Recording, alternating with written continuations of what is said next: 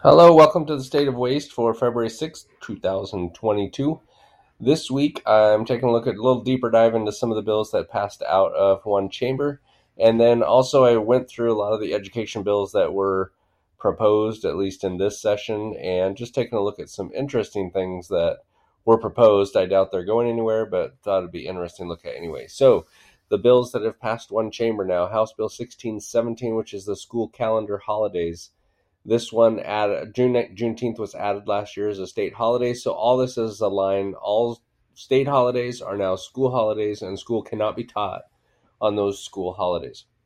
So this will be taking place starting July 1st of this year. So this year we don't have to worry about June 19th, but next year June 19th will be considered a school holiday. So that might impact summer schools or schools that are in session due to snow days and stuff like that. So June 19th, starting 22-23 school year, will be a state holiday or school holiday.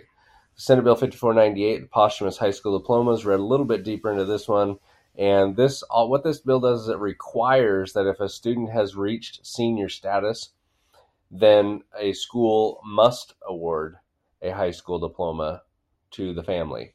Now, that doesn't eliminate the possibility that a school could give a posthumous high school diploma at any grade, but at least if they've met senior standing, then they must be given a high school diploma.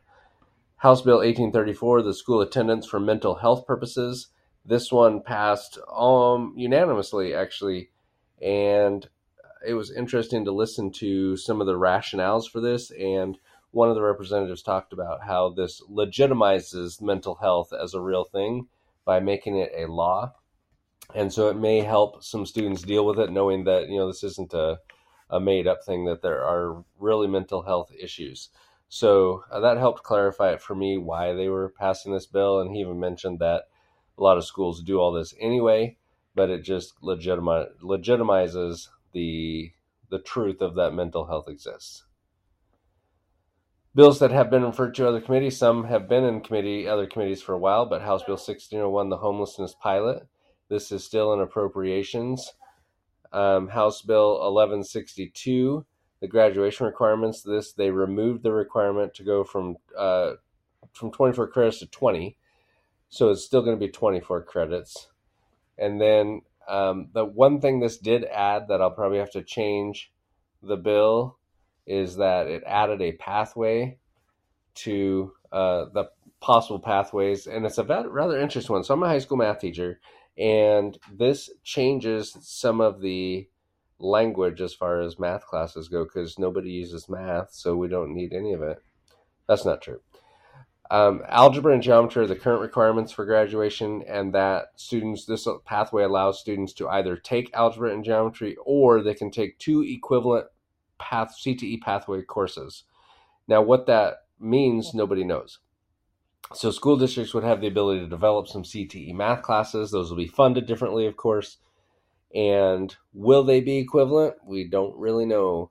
There are some great programs out there as far as creating math classes that for construction. I know I've seen some construction courses there. It'd be awesome to do like a pathway math class for algebra / geometry that really works on trade schools or even going into the workforce, some skills that students might need that are much more practical and less abstract than your typical algebra and geometry.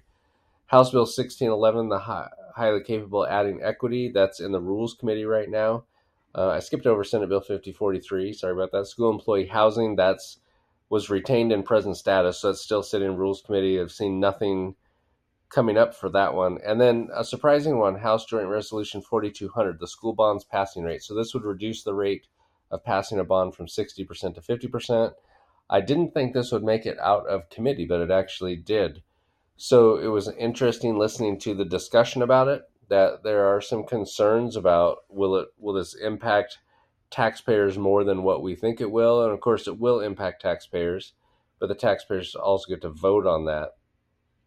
So a lot of debate on that one. So we'll see if it goes anywhere this year. This has been up multiple years, and it's never gotten through. So again, we'll be watching that one to see if that changes anything, and more schools may be able to offer bonds. Will they offer higher level of bonds than they would normally because it's only a 50% passing rate? One school district that was mentioned only had 33% yes votes on the previous bond, so like this wouldn't even impact them because the passing rate is so low. So anyway, we'll follow that one and see what happens. Okay, a couple of the bills that I looked up just for fun. Senate Bill 5594, bone marrow awareness. This is now in the Rules Committee, and that would include in the health curriculum that we would need to make students aware of bone marrow transplants and kind of the need of it, where it arose from, that it's hard to match bone marrow sometimes with people, so it's kind of like a blood transfusion. You have to have the same blood type.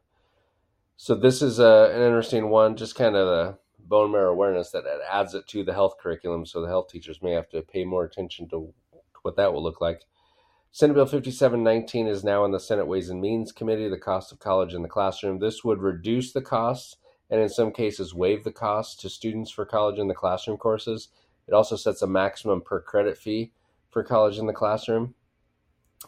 And that's going to be interesting because colleges kind of make a lot of money. So I don't know if it's a reimbursement to the colleges, if the state will reimburse that to them, or how that will all work. But anyway, it makes it easier for students to access these classes and not have to worry about the fees involved with them.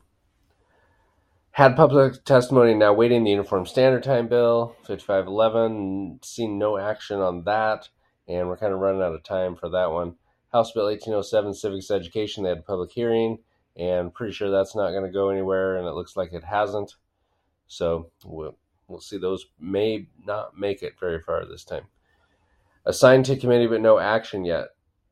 A couple of these are just ones that I thought were influenced somewhat by the national education movements that are going on around our country. The House Bill 1633 was school choice. I said that would go nowhere, and it's gone nowhere. House Bill 1556 was introduced, and this is the gender and athletics bill that we've seen a lot of states pass. A lot of states won't pass, so it's kind of a dividing piece of legislation for a lot of people, and it just says that if you are born male, you can only participate in male athletics. If you're born female, you can only participate in female athletics. That one got assigned to a committee, but there has been no public hearing and probably won't be. House Bill 1886 prohibits the teaching of critical race theory in schools, also assigned to committee with no action, but again, with a lot of debate out there in society. It's just interesting to know that Washington State has proposed these bills, but that there's been no public hearing. It's not moving anywhere. So again, we kind of look at the Democratic versus Republican states, and that's where you see that big divide. So this is another interesting thing to look at as far as what's happening with our state.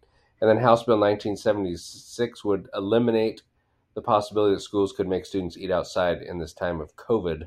And I know in some states they did require students to eat at some school districts, not states. Some school districts were requiring students to eat outside even in the cold. They're bundled up in their coats and gloves and trying to eat lunch. And that's not a safe thing for students. So it was interesting to see that our state had a bill that was going to make it so that students could not be forced to eat outside. Now, I've not heard of a district in our state that was requiring students to eat outside. So that's a positive thing because we don't want students getting sick with something worse than COVID because they were eating outside and get cold. So anyway, there's that bill. That's all for this week. So hope you have a great week.